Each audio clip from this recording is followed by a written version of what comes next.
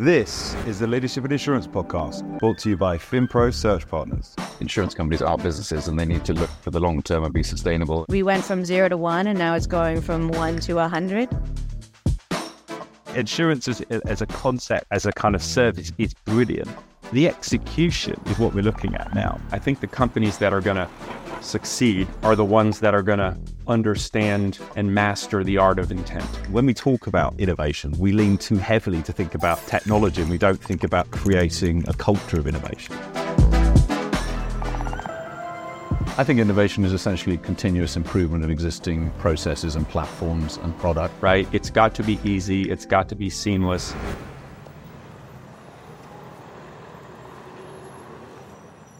Good morning and welcome to the Leadership in Insurance podcast. I'm your host, Alex Bonds, and I'm very lucky today to be joined by Devin, who is co-founder and CEO of ARMD.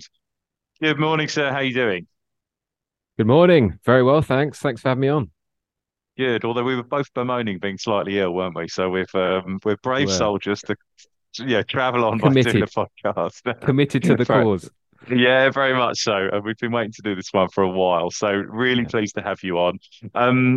It's been a very public journey, and it's been a very interesting journey, which we'll get into. I think a lot of people will know the ARM business, but for those that don't, it'd be really great if you could introduce yourself and obviously what you guys do. Sure. Yep. So I'm Devin Chawda, CEO and co-founder of ARMD, the insurtech for tradespeople. And we chose tradespeople for a few reasons, really. We sold to them in our previous business, so we're familiar with the market and some of the issues that they have. But equally, we found out that they're massively underprotected and underinsured. A good example of that is over half of tradespeople have experienced some form of loss, yet half, or less than half, considerably less than half, have any form of tool insurance. So we thought that was interesting. Big gap in protection. We thought the market, as well, tradespeople, so plumbers, electricians, we don't think they're going anywhere. It's a growing market. I don't think AI is coming for their jobs anytime soon. So we decided that there was a sufficiently interesting business opportunity. So we got a crack team together and decided to address it with a combination of an IoT solution. So it's a smart kind of van alarm and tracker. So it's in the vehicle, protecting the vehicle, get all kinds of data from that, together with the tool insurance product. So that's the current offering. That's what we're selling. So we're actually live, formed the business in 2020. We've got an MVP. We've raised some money and we're now at a point where we're looking to kind of grow and scale the business. So that kind of brings us up to date. Lovely. Thank you for that. It's been a really interesting journey. You touched on the funding there, and that's where I don't think that's where I first became aware of you, but I certainly first became aware of the kind of I think you did quite a lot with the press. You were on the BBC, I believe, as well. Kind of, you got some good airtime there. But I saw you on Seeders, that's like a crowdfunding platform, which I did invest as well. I think I mentioned to you, it's not the biggest sum of money because I'd actually made an angel investment. I made my first ever angel investment, and I was like, I don't have a lot of money on the table, but I was like, I can't not be part of this process because I thought one, crowdfunding is really unique in the insurtech space, and secondly, I just thought it was a great position. So I wanted to do that. So I became aware of you that you got lots of press. Has it been successful? Would you do it again? What are the key learnings? I really want to unpick this because I think this is sort of so much there. So let's start with like why that route and maybe even explain how that process works really for people that don't know. Yeah, sure. I would say it was successful, and we did actually do it again. That's hopefully a testament to the fact that it was successful. So we've done 2 rounds now via Seeders. Thank you very much for your contribution. All counts. It's very small, by the way. No, all helps. Yes, it was a decision we made. We weren't entirely so we hadn't seen very many insurtechs go down the crowdfunding route. Typically, we heard it was best for, there, as you probably know, Brewdog, and there are other kind of companies craft foods and beers seem to do really well on crowdfunding sites. So it wasn't, our proposition, I suppose, wasn't typical. But I think it played to our strengths. That there is a kind of, the public nature of it, I suppose, can be double-sided in that it's great for PR and some of the things that you mentioned. It allowed us to get out there, and we were fortunate in that a number of publications picked it up. The other side of that, obviously, because it's very public, if it doesn't go particularly well, it's there's no hiding from that. It's out there. It's in the public domain. So there was a bit of a risk, but we thought what we're building and what we're trying to do is interesting. It's important. We think it resonates certainly with our target market, but also the wider investment community. The insurtech is kind of obviously a space.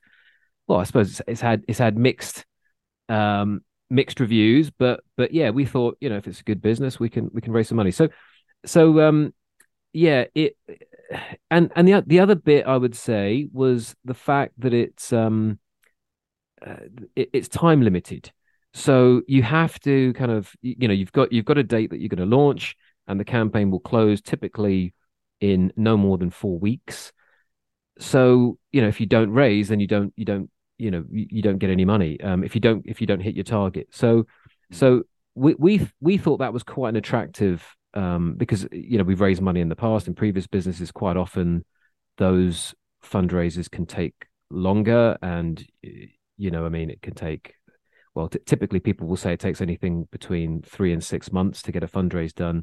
And we did both of ours in less time, and actually we ended up closing both of our campaigns slightly early, having reached the target sooner than we expected. So for us, I would say, it's not for every business. I think the fact that there is whilst we sell to businesses, tradespeople are very much like consumers. So there is a kind of consumer element to that. So I think that's a useful thing to have when choosing the crowdfunding option to fund. And it allows you just to showcase your business. You have to do things like create a video, which I suppose you probably wouldn't need to do otherwise. But it, we thought it was an interesting route for us. It allowed us to, and actually another thing you've got to do is succinctly kind of summarize the business, because you have to get, what is your business in under X many words, and you've got to create a video that is less than 4 minutes long. And all of those things, I think it's good practice to do when launching a business, because you've got to be able to communicate it to investors, to consumers, to the to the end purchaser. So yeah, for us it was good. As I say, we've done it twice, so it's worked well for us. We've raised around £1.3 million through Seedrs, and it's not, and probably another thing worth mentioning, it's not just Seedrs investors. You've got what they call kind of lead or direct investors coming into those rounds as well. So we're able to get some great names. In fact, certainly in our second most recent fundraise, we've had an insurance company come in. We've had some well-known angel investors come in as well. So and yeah, it's all very public, which, as I say, can work for you or against. But yeah, for us it worked well. Probably one thing that I hear, or a negative aspect of crowdfunding that I hear quite often, is, well, you don't want a very messy cap table.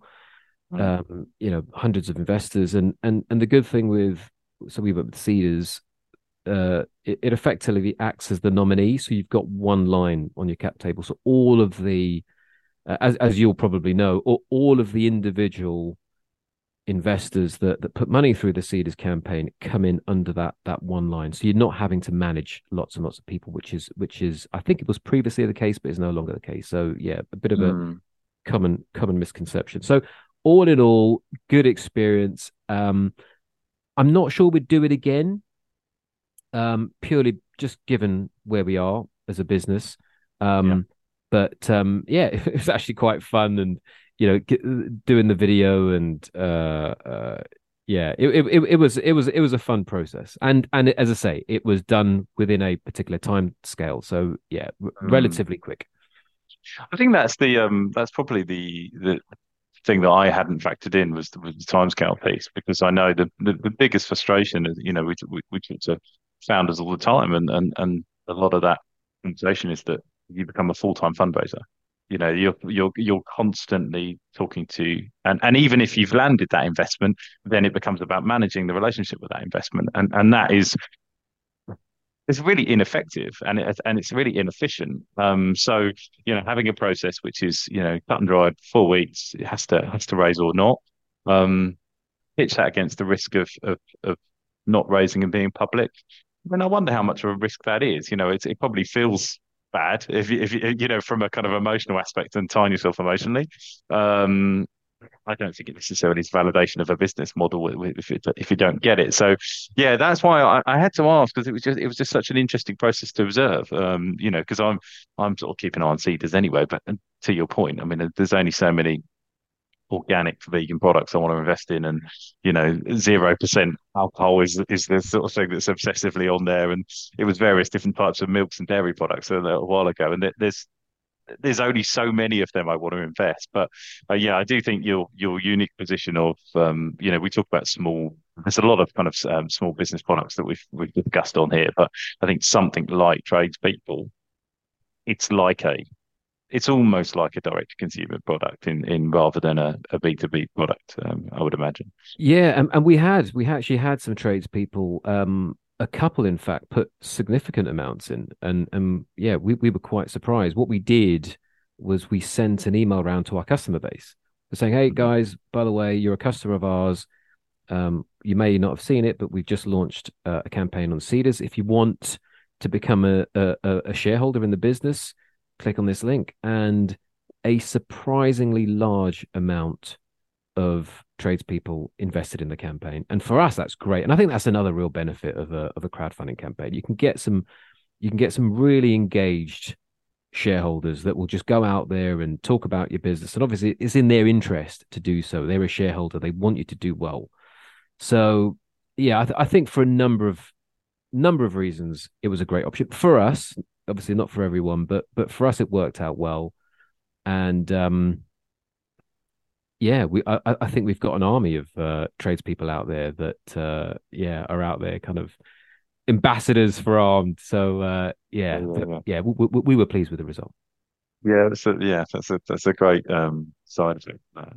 I just to sort of reverse a bit as well about the sort of the business origin, because IoT into insurance.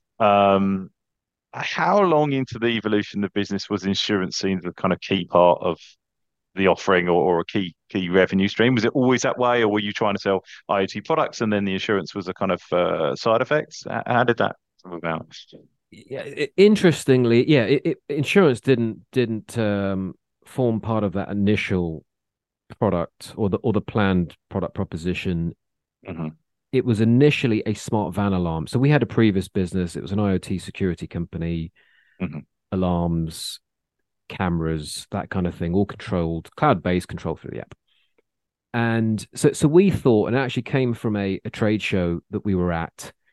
We had lots of tradespeople asking us whether they could use our cameras inside their vans. And that's when we were first kind of made aware of this issue of tool theft and how devastating it really is for tradespeople when they have their tools stolen. They can't work. That affects their income, letting customers down, etc. So we thought, actually, given our backgrounds, so we sold the previous business, and we thought, we were looking at what to do next. Given our backgrounds, we thought, actually, we could come up with a solution that trades can put into their vans and effectively get alerted instantly in the event something happens. But it was when we, I guess, dug a bit deeper that we then realized that the main issue, I mean, so we can obviously try and help and prevent the loss from taking place in the first instance, but if it were to happen, what then? That's when we thought, actually, this is about getting these guys back up and running as quickly as possible. And we thought through technology, and obviously insurance formed a big part of that. That's where, and again, our backgrounds aren't insurance, so we weren't necessarily thinking about that. But the more we thought about it, we thought actually to we came up with this concept originally. It was called completing the loop, and we thought in order to complete the loop, you need to make them good again, and that's where reimbursement formed, and actually now insurance is core to everything. So yeah, it's kind of funny, that journey of how it didn't form or it didn't feature at all, and now it's absolutely central to the ARMD proposition.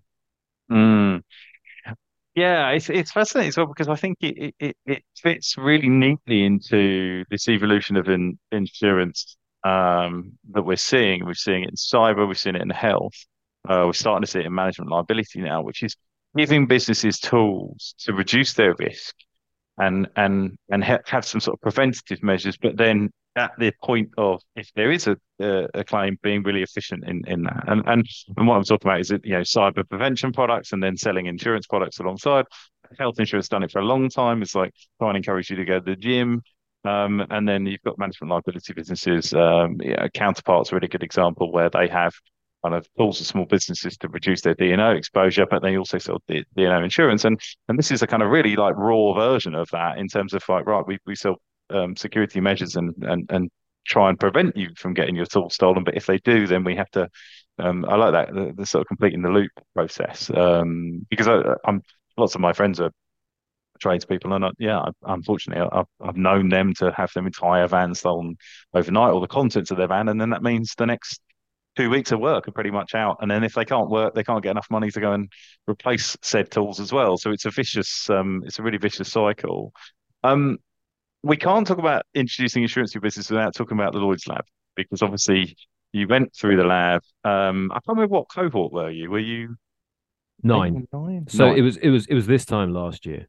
Right. Yeah. Perfect. Where were you at the stage when you entered the lab?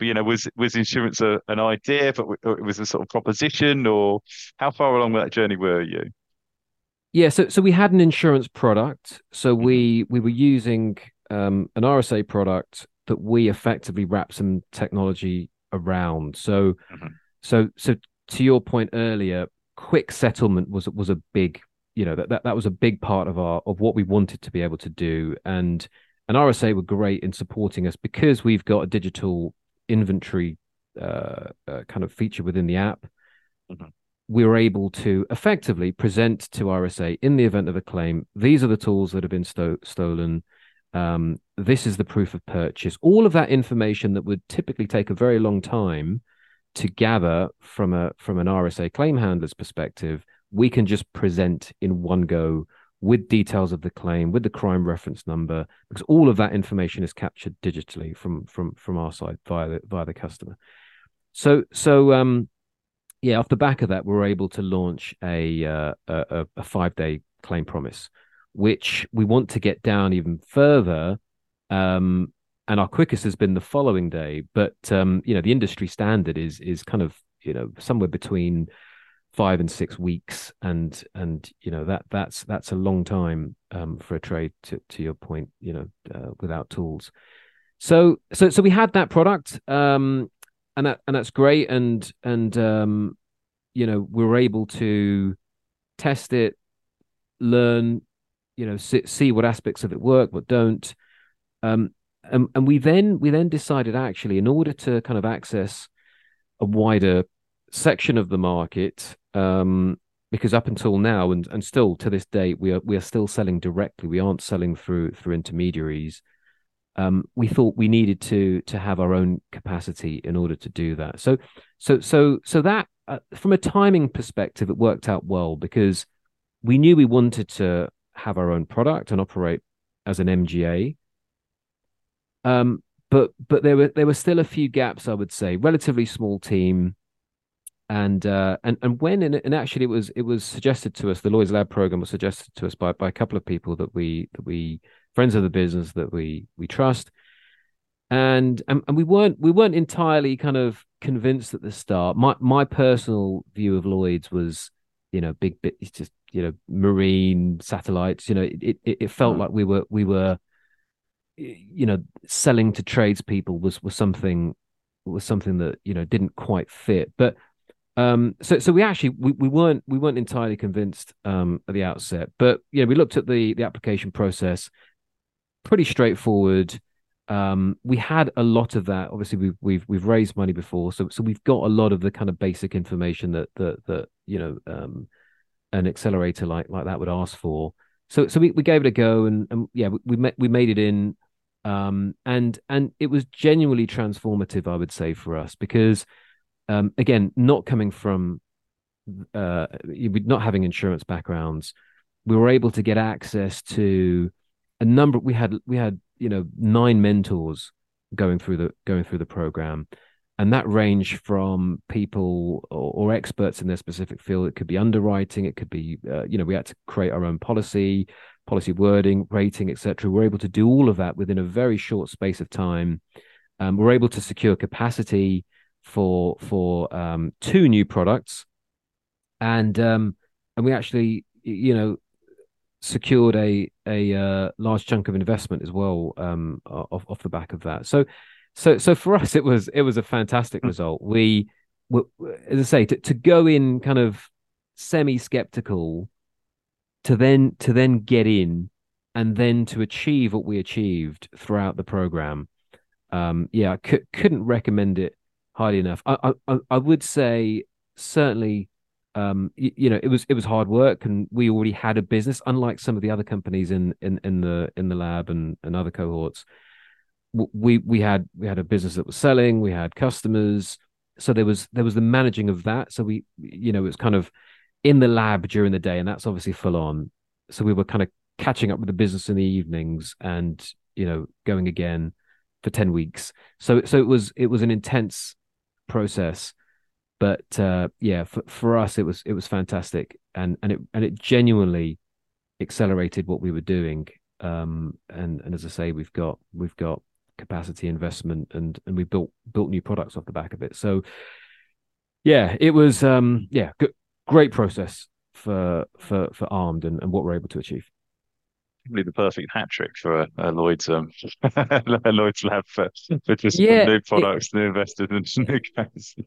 Correct. And so we went into the original pitch day, because part of it, we were told, is, look, just get up there and say what you want to do. What do you want to actually achieve by the end of it? And we gave that some thought. We had a pretty clear sense of what that was, and it was it was that. We didn't mention the investment bit, but it was the building of the products, and getting and securing capacity.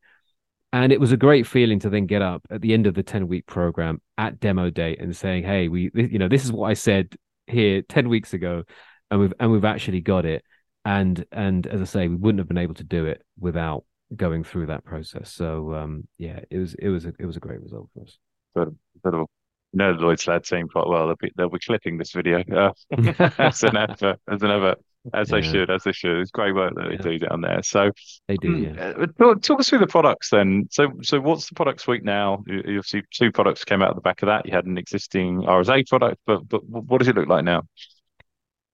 Yeah, so we've got our own tool insurance product now. So before, given the fact that we were essentially brokering this product, we were limited to where we could sell, how we could sell. So that's opened up now. The fact that we've got our own capacity, we're able to sell that through new channels, and we're particularly looking at B2B channels. So that's been great for that.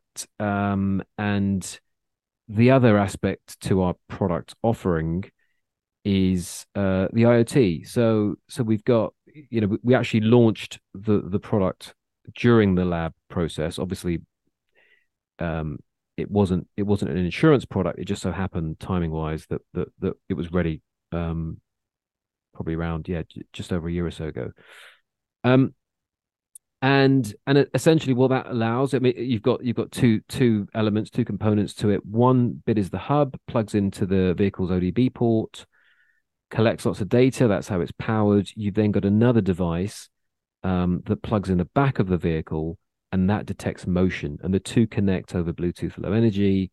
So essentially, for the end customer, You've got a smart van alarm. So in the event someone breaks in, you get a phone call instantly. And you can also track your vehicle as well. So anytime you can go into the app and see where your vehicle is. And one of the things we're trying to do, given the fact we've got this unique product offering, also provides a unique set of data. So we're getting all this data from the vehicle, things like kind of location, is the alarm on, how engaged is the customer with the alarm. All of these have kind of um, an impact on risk, and then we've also got details around the tools from the inventory side, so we know what tools they have, what the value of those are, where they are, and all of this provides a really kind of interesting kind of set of information really that we can then use to better assess risk. And that's one of the things we're looking at is how we can use data. We call it IoT based underwriting, but use all of the data that we've got to better underwrite according to the specific situations of that individual customer, how they behave, where their van is, what tools they've got, how often they travel, all of those kind of things come up more kind of personalized pricing. So yeah, we're still quite early on in that journey, but yeah, that's certainly what we're building. Presumably there's a sort of feedback loop opportunity as well to educate the customer as well, to make them a better risk, because I'd imagine the biggest weakness in all of this is the human being, as most security situations are. Correct. So we're able to, yeah. So if it's things like location where they park their van, we're able to advise and suggest that this is a high risk area. You might think about not leaving your van here overnight.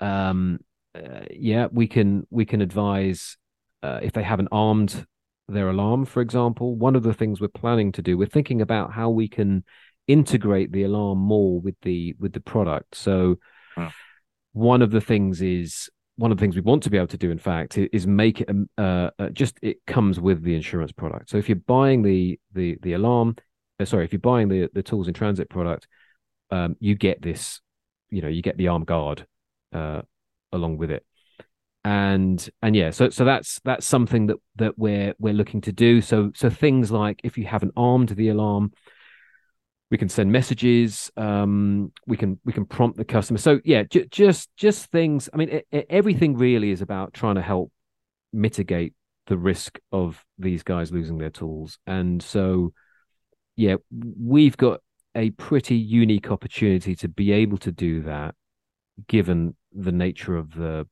combination of the product offering we have. So, yeah. But based on the data, based on the information that we've got, we're able to then communicate and, as you say, just help advise the customer to make better risk decisions. You mentioned the different distribution channels there. I was interested that how has that evolved? Is it just evolved as you've understood more about insurance? You got deeper into the world of insurance. You've sort of seen that there's different avenues of distribution for you to kind of go down. Yes, I would say so. Some insurance products came about as we kind of understood insurance more. Things like I would say embedded, for example. We didn't know what embedded insurance was when we formed the company. So that certainly came off the back of that, and actually that plays to our strengths. Our backgrounds are kind of technology and distribution, specifically retail, so online and in-store physical retail. So that then got us thinking about how we can embed insurance together with the tools themselves at checkout. So an example would be Screwfix, big tool retailer here in the UK. Yeah, so the plan is to have an armed kind of offering alongside the tools at checkout.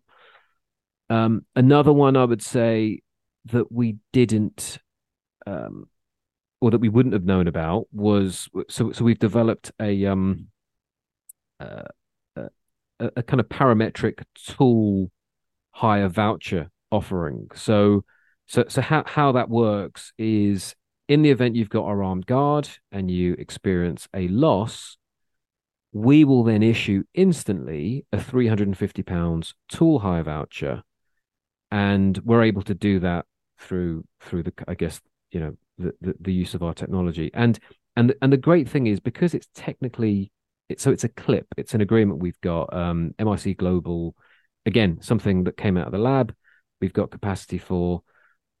So it's an insurance product between us and them. However, to the end customer, it's not. So therefore it's not a regulated product, and therefore we can sell it through any channel we want. So we can actually, so we've kind of embedded this tool hire voucher into our hardware product. So effectively, I mean, I've got a few of these things here, but so you've almost got like it's not insurance, but it's like insurance within the box. And so it's kind of like a feature really of the product. So as I say, in the event of a loss, you've got a voucher, and that will help you to kind of keep working. So that's another product, I suppose, that we wouldn't have, we didn't know what a clip was. Again, and surprisingly few people in the insurance industry do know what a clip is. But yeah, so I would say those are two things that we wouldn't have known about. And yeah, the other aspects, I mean, distribution is a key part of what we're doing. We believe we can try and distribute this product slightly differently. A good example is actually starting with tool. Most providers, tool is an add-on to PL or commercial vehicle. We've approached it slightly differently. We think it's an area that trades are, it's a very sensitive topic for tradespeople, and we believe if we can nail this, one area, then that, and we can earn the trust of trades, because it's notoriously difficult to earn their trust. They have, like a lot of people, but I'd probably say more so, a deep level of mistrust of insurers, and we seem to be winning that kind of that challenge. So if we can continue to do that, and we've got customers that love the product and trust in us and the brand and what we do, then we believe we can then build out that insurance offering, and that's clearly one of the things we're trying to do. But yeah, so yeah, we're trying to approach it, the distribution side of it, differently by kind of almost leading with tool and also actually. The fact that we've got both of these things. I mean, you mentioned health insurance and smartwatches. There is a similarity, I suppose, in what we do with the alarm, because for a lot of people, insurance is a grudge purchase, but an alarm or a smartwatch or something like that provides some real value. It's not insurance, it's tangible. Is actually a great way we found to lead the sale. So it's not necessarily, would you like to buy insurance? It's, hey, would you like to better protect your van? Would you like a phone call in the event someone were to break in instantly? And would you like insurance in the event your tools were stolen? And we're finding that approach is working, certainly with our target customer. So yeah, and so yeah, it's a long answer, but yeah, in terms of distribution, that's how I think we're trying to approach it differently. I think it's that thing of meeting the customer where they are, right? And you're offering it. It's the ultimate embedded solution. Is where you're offering it at the point at which someone is. If you start talking about insurance, everyone shuts their ears. They don't want to engage with it, and I think particularly mistrust. And I would imagine a lot of the insurance expense for tradespeople is actually about insurance, which is protecting them against claims from the public, for example. So a lot of their spend is not almost not for them, and I think that's always kind of a difficult sell to make to someone. Whereas when you're talking about oh, I want some security for my van because I'm concerned about my, and then it's an additional product that just makes sense as part of that conversation. And I know it's an oversimplification, but I think a lot of embedded solutions that we talked about embedded so much on this podcast probably a year ago that I almost said to the team, I said, we've got to kind of stop talking about embedded unless someone comes on with something genuinely different, because I think there's almost an infinite amount of things that you can offer in an embedded way. But to talk about some tech that we're using internally, someone was trying to sell me some tech the other day, which is part of an interview process. It's a very good, clever bit of kit.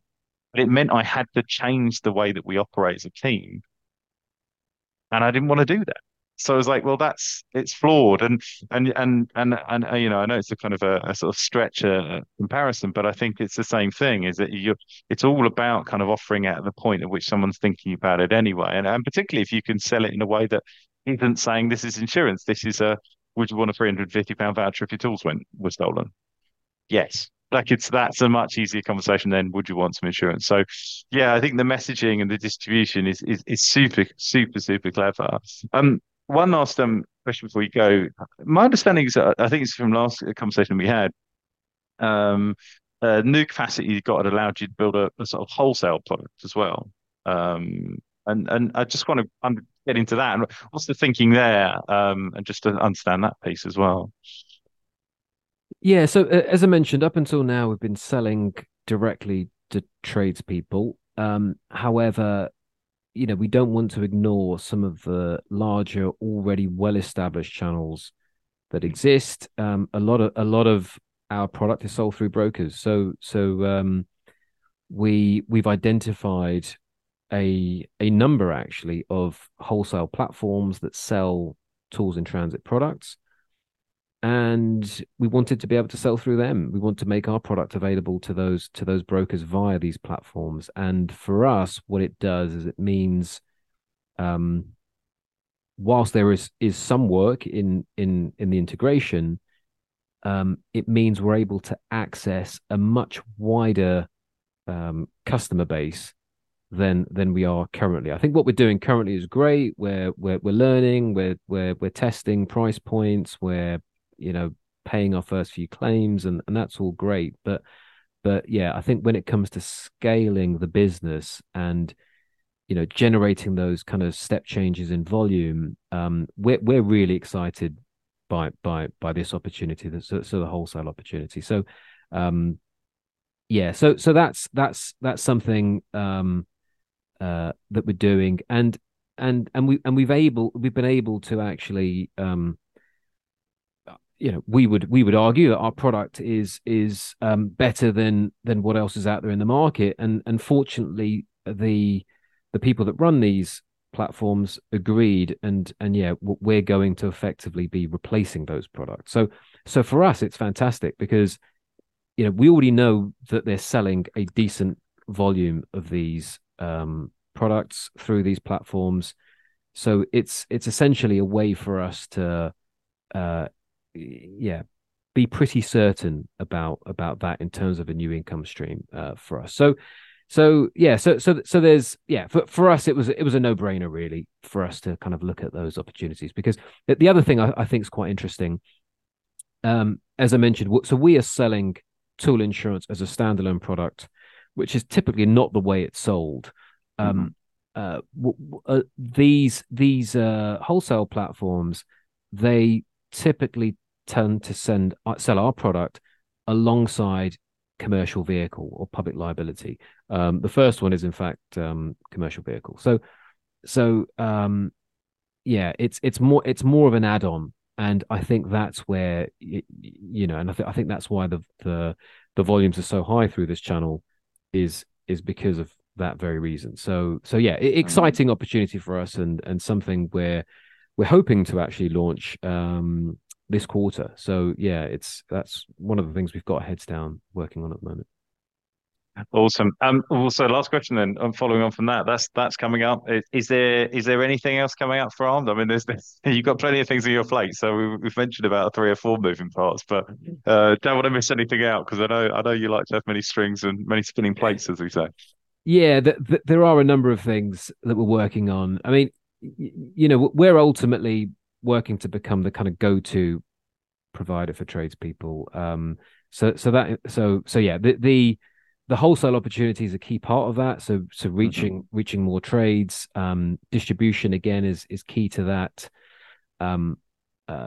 Selling through retailers. We're looking at mini fleet and larger fleet. That's probably going to come a bit later, but it's certainly an interesting, especially with the IoT, it's an interesting angle for us. As I mentioned, all the data that we're capturing. So we're looking at how we could leverage AI in all of that. So gathering all of that data, using that data to better underwrite. Also, one of the interesting things that we're testing at the moment is the kind of human machine interface side of AI. Tradespeople love talking to they love picking up the phone, having conversations. So we're looking at some really, really interesting tools around that and how we can better support our customers. So I think there's an interesting role for AI in our business, although we're quite early on in that journey. But from what we're testing at the moment, really exciting stuff. New insurance products. I think I touched on. So Beyond Tool, something else, and I suppose finally just. We're in talks with a large global insurer at the moment around so clearly we're about mitigating risk and providing better solutions for tradespeople. That could also be done through other insurers as well, and so we're going to be running a trial. So there are lots of insurers out there that sell to tradespeople. Could there be an opportunity for us to partner in some way by becoming a technology provider? But again, as you say, the number of plates spinning, which is great, but also a challenge as well in some ways. So we're having to kind of stay focused and one step at a time. Those are some of the things that we've got kind of in the pipeline currently. Amazing. Devin, thank you so much for your time. Really appreciate you being on the podcast. Obviously, I'm super excited and moderately invested in what you do. So it was an absolute pleasure to get to talk to you. So thanks for being the guest on the podcast. Lovely. Yeah, thanks for the opportunity. Yeah, great to join you here. And yeah, thanks again, Alex. Cheers.